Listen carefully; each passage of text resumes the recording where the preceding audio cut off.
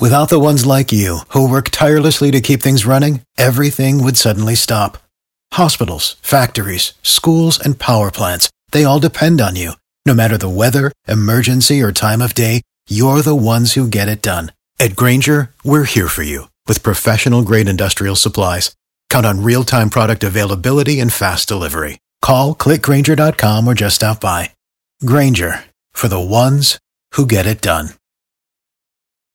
Every team, every topic, everywhere. This is Believe.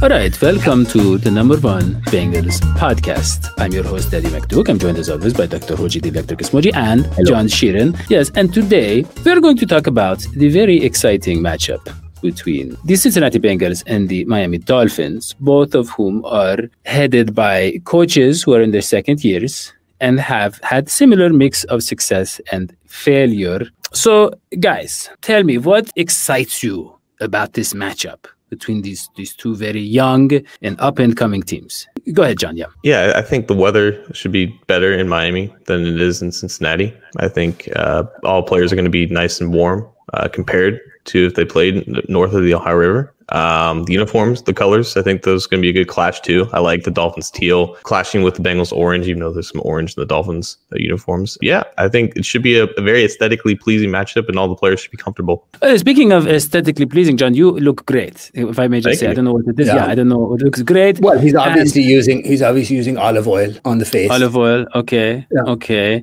Yeah. Well, let's talk about. Let's talk about what I'm excited, Daddy. Let's talk about what I'm excited about the game. You forgot to call on me. Okay. Hello. That's right. Yeah. I was just mesmerized by John's, his am excited about Darren Simmons having one more chance to show that he's the only guy on this team and the coaching staff who should have a job, and his job should be head coach. He's right now special teams coach. He's doing the assistant thing, Zach. And the one bright spot in the Bengals has been Darren Simmons in terms of coaching. And I bet you, mark my words, in this Dolphins game, if there's one thing that you're going to be proud of as a Bengals fan, it's going to be special teams. And that's because of Darren Simmons.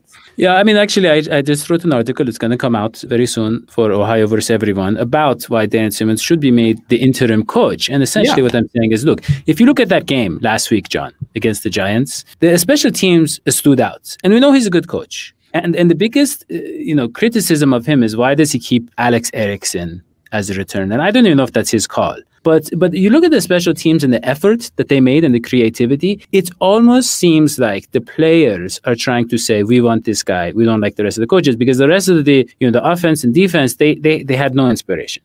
But we talk about we had that early kick return for a touchdown. We had the punt fake that picked up the critical first down. Was the third quarter, I think. And then the last drive, Erickson had a great return, great scheming, got them open, and then Allen, of course, got sacked and fumbled. Go ahead, John. Yeah, I think it's just fair to say that special teams is by far the best unit. And obviously they have the best coach. They don't really have injuries at that spot. I mean, Brandon Wilson is the top 5 kick returner. Like, their special teams in terms of punt coverage, kickoff coverage, it's pretty solid. It's a well-coached unit. But yeah, once your quarterback goes down, all inspiration on offense goes out the window. You have little to no options of moving the ball, especially if you just can't run the ball because your blocking is not very good. But I think we have to give the defense some credit. I mean, they gave up an opening drive touchdown, but after that, it was 4 field goals. And that was obviously helped by Daniel Jones playing on one hamstring and Colt McCoy finishing out the game. But the defense, I think, played a bit inspired, which was good to see and kept the game close. But I think it's just more that the special teams is by far the best unit. Well, let me ask you a question, though. Is it for John and for Daddy?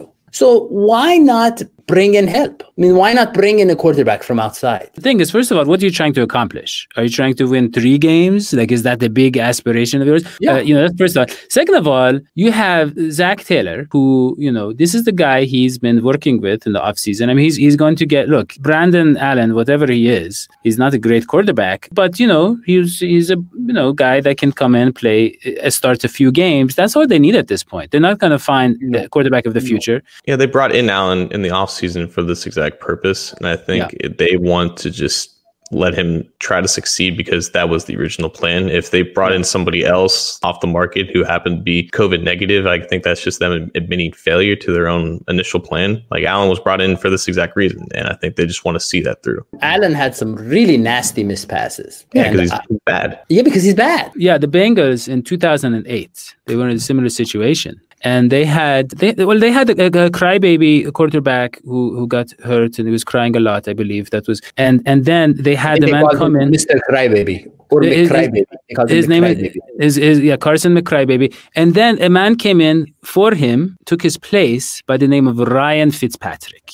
This was back in like 2008. And Ryan Fitzpatrick, this was 12 years ago. He's still doing it. He's still coming in for injured quarterbacks, and he's keeping them above water. And this was my transition, guys. And that is who we face Sunday in this very important matchup between, look, I want to talk about something. Look, this guy, Brian Flores. Yeah, special teams coach. Am I saying was a defensive coach on Patriots. Right. This guy has come in against all odds. He's the first successful Belichick tree branch guy. Right, first guy to come from the Belichick tree that was successful. He comes in with a team that is tanking as far as the front office is concerned, right, in 2019. And what does he do? He goes out and wins 5 games. And everybody is like, oh, he ruined their opportunity to draft Tua. That's who they thought was not. And they still get Tua, but they have some momentum. This year, they're 7-4. They're a pretty good team. I mean, look at them. They're a team with some heart, with some flavor. No. They could have had Herbert, right? They could have had Herbert if they wanted. They chose Tua. Would have been a bit. Well, in hindsight, yes. What I like about Herbert, what I liked about him in college from just the draft profile was his high upside, that big arm. And it just would be nice to see a guy like that Marino guy, Dan Marino, come into Miami and just kind of light it up, which is something that Herbert could do. So, I mean, but yeah, I understand the risk factor with Herbert, and Tua was more of a kind of a known prospect other than injury. He dazzles. Yeah, but I would say this. I just think if you look at the comparisons with Zach Taylor, who's also in the second year, and he was also under a successful coach in Sean McVay, and both of them now they're both minorities when you look at it. Brian Flores is from Honduras, his family originally, and Zach Taylor is only the second coach since the 70s to only win 4 games in his first 27. So he's a minority in that regard. It's just the comparisons don't end really. Yeah, go ahead. Well, let me just say, just a quick comment. I don't eat meat, as you know. I'm a vegan, fruitarian, in fact. But my understanding is that there's this thing called sausage, where you take the leftover parts of what the butcher has, put it together, and you create a sausage. And I kind of feel like, isn't our coaching staff the sausage of the Dolphins coaching staff? Don't we have a lot of... More or less, yeah. Yeah, cuts, like things the Dolphins didn't want are kind of like our coaching staff? Like every problem on the Bengals coaching staff can be traced back to the Dolphins. Like that was Zach Taylor, that was Lou Remo, and that was Jim Turner. Yeah. And was wrong? Why didn't Zach groove with the... Because I know he was okay on the Rams as the QB coach. They liked him there. I think here's the thing. It's kind of the same situation we have with Eric Bieniemy, is we don't really know. We see this offensive success and they don't have an offensive coordinator, right? I mean, look at the Rams. They didn't have an offensive coordinator. So it's like, who's the next guy after McVay? Oh, it's the quarterback coach. And so they're giving him credit for the offense. I think that's right, John. I mean, it's really just about, we want to give credit. One guy's already head coach, McVay. So who else might be able to give us that kind of offense, right? Am I right, John? I mean, we don't really know what his contributions were to the Rams. Yeah, that's fair. I mean, there was discussions about him obviously being like close to McVay in terms of structuring the offense. And I think in a sense, he deserves some credit for that because the Bengals did see an improvement in offense. And I think from a design standpoint, he showed strides. And that could just be attributed to Joe Burrow and the fact that he was given a chance to do that with an actual quarterback. And now that it's gone, obviously everything is kaput. But that just kind of shows you the value of a quarterback in that sense. With Bieniemy, it's been, he has been working with Andy Reid for the past however many years. And it seems like he probably should have been a head coach 1 or 2 years ago because of how much success that offense has had. But then you could say the same thing. Is that more due to Patrick Mahomes? Is it more to just Andy Reid? Or is it just a mix of all 3 of them working together? Essentially with Bieniemy, you'd have to think someone has to give him a shot because there's just too much success for him to not elevate his career to that point. But it is a similar situation, even though he is the offensive coordinator. Well, I will say one thing. though. With Bieniemy, I have the sense that the Bengals might work on their running game more. I mean, with Zach Taylor, it seems like the idea was just throw the ball almost every time for a while there. And I think that was too much. And I think that's why it made it fun to watch, but at the same time, he got hurt, man. Let's be clear. Every team wants to run game. Every team wants to run the ball. The question is, can they? And the Bengals, why can't they? Because offensive line and bad play calling, you end up in these situations where you don't have a lot of opportunities to run the ball. And you look at these successful teams running the ball. And actually, many years ago, I made a video about this, about Mike Shanahan and his success in Denver and then in Washington. When you have the proper schemes and you have the proper offensive linemen, it doesn't matter. You plug in the different running backs and you're going to find success. And this is what the people have learned now. Like the people like John and these younger kids, they watch that video and now they've learned about how it really running backs are replaceable. But, you look at the Bengals and a lot of people like John have said, and I agreed, why give all this money to Mixon when it would be wiser to spend that on a guard, for instance, and then just get another running back in the draft or something. But the Bengals don't really, have confidence in their ability to really find a quality offensive lineman in free agency, or they're cheap. Basically, they're cheap. Well, look, guys, I want to get talking to the Dolphins because I want to talk about this matchup because I want people to care enough where they will watch our next show. Like my recommendation, and this was my article last week for Ohio versus Everyone, is don't watch the Bengals games, but just follow all the personalities on Twitter and YouTube, whatnot. Then check out the highlights and then, come and listen to us rant about it. So, so this game, the Dolphins are winning. The question is, how are they winning and how are they going to beat the Bengals? And they're pretty average overall, John, if I'm not mistaken, but they have some big play guys on defense, right? And so they have a good turnover differential. They only allow 18.6 points a game, which is the best after the Steelers. And they have Emmanuel Ugba, who's got 8. They have Xavier Howard, who has 7 interceptions, who's the number 1 in the NFL. Their defense keys in at critical moments. Is that fair to say, John? Their defense is just well built all around. I think that can be attributed to Brian Flores in that aspect and how he's coached up that team. I mean, they went out and signed Shaq Lawson. They went out and got Emmanuel Ogbah. They went out and got Byron Jones in free agency. And all those guys have just meshed together in this group. And like Xavier Howard and Eric Rowe and Bobby McCann is the safety. They are all top quality players. And that's why their pass defense is one of the best in the league. And it's why they were smothering teams like in the middle of the season, like right before Tua got in. And when all those guys are playing well, it's just hard to move the ball against this team like that. It's just a stout defense.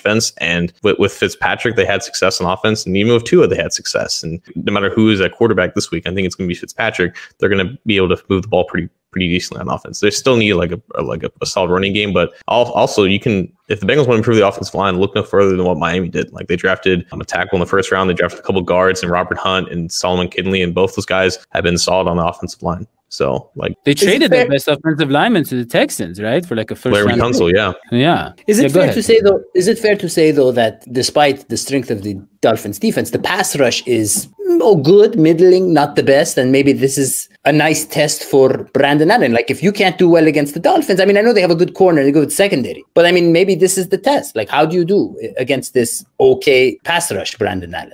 What do you think, John? Yeah.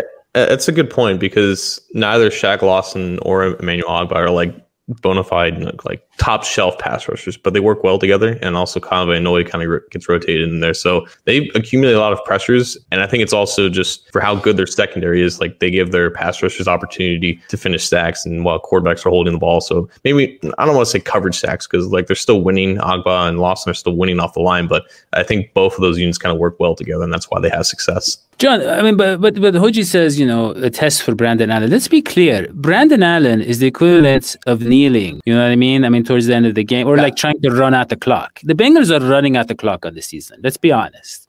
So, I mean, really, when I look to this game, what are they trying to do? I mean, Giovanni Bernard is like almost 30 years old. We're not trying to evaluate Giovanni Bernard. AJ Green is basically, he's going to move on. He's done.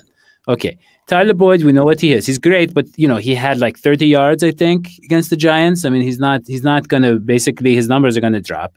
T. Higgins, okay, yeah, he's showed some stuff. But I mean, what is like the offensive line? They moved around the pieces so much that we have no idea, what even works. We don't even know who's going to be at what position next year. I mean, that's how confused and messy it's been. So, I mean, what is Zach Taylor trying to get? Or is he going to try to win this game by being creative and taking risks? What is going on? What are we doing? I don't know. I think he's just trying to put the pieces together as best as he can, because the pieces were so poorly put together at the beginning of the season. It kind of just led to where we are now. So it just seems like he's just trying to salvage it. Yeah, and this is going back to what I was saying. I don't know if the backup QB position is settled, and it needs to be settled. Because here's the thing. We're hoping Burrow comes back for game 1 of next year, game 2 of next year, and it's probable that he will. But if he doesn't, you don't want to give Burrow the keys to a season that already is, let's say, 0 wins, right? If he comes 3 games in, 4 games in, you want to win a few of those for Burrow. And so the question is, first of all, Allen versus Finley. I mean, this coaching staff made some moves to get Finley. They believed in that man at one point. Finley has never shown promise for some reason. Allen versus, I don't think that debate is clear. I think we're going to see Finley again. I think we're going to see him maybe in a game or 2. I think they still like him. Yeah. But also, next year when Burrow comes back, and this is the problem, I do not like the let's depend on Burrow part of this team. You have to be able to make offensive plays without Burrow. So you have to be able to move the ball down the field with someone like Allen. He shouldn't be kneeling, even if he's that bad. There should be a way to move the ball forward with running. There should be a way to make those short passes, which they were trying to do with Allen. So the question is, can they move the ball forward with Allen? And I don't know, maybe. Yeah. What I also don't know is, can this show move on and survive without Burrow? Because really the ratings are terrible. The ratings are terrible. And we all know that is really the most important thing, is ratings. But you can support the show by going to iTunes or whatever, a Spotter or a Stitchify or whatever it is, and you can review us, give us a 5-star review. You can subscribe. You can, follow us. You can follow John on Cincy Jungle. You can read his articles. Follow him on Twitter. You can follow Hoji. Right. And that is all we have for this show. We will see you next time. So long, SVT. Bye.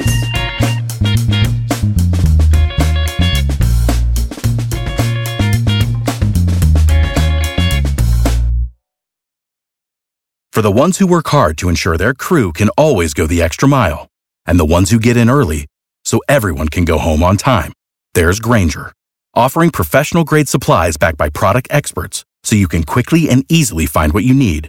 Plus, you can count on access to a committed team ready to go the extra mile for you. Call, click Grainger.com, or just stop by. Grainger, for the ones who get it done.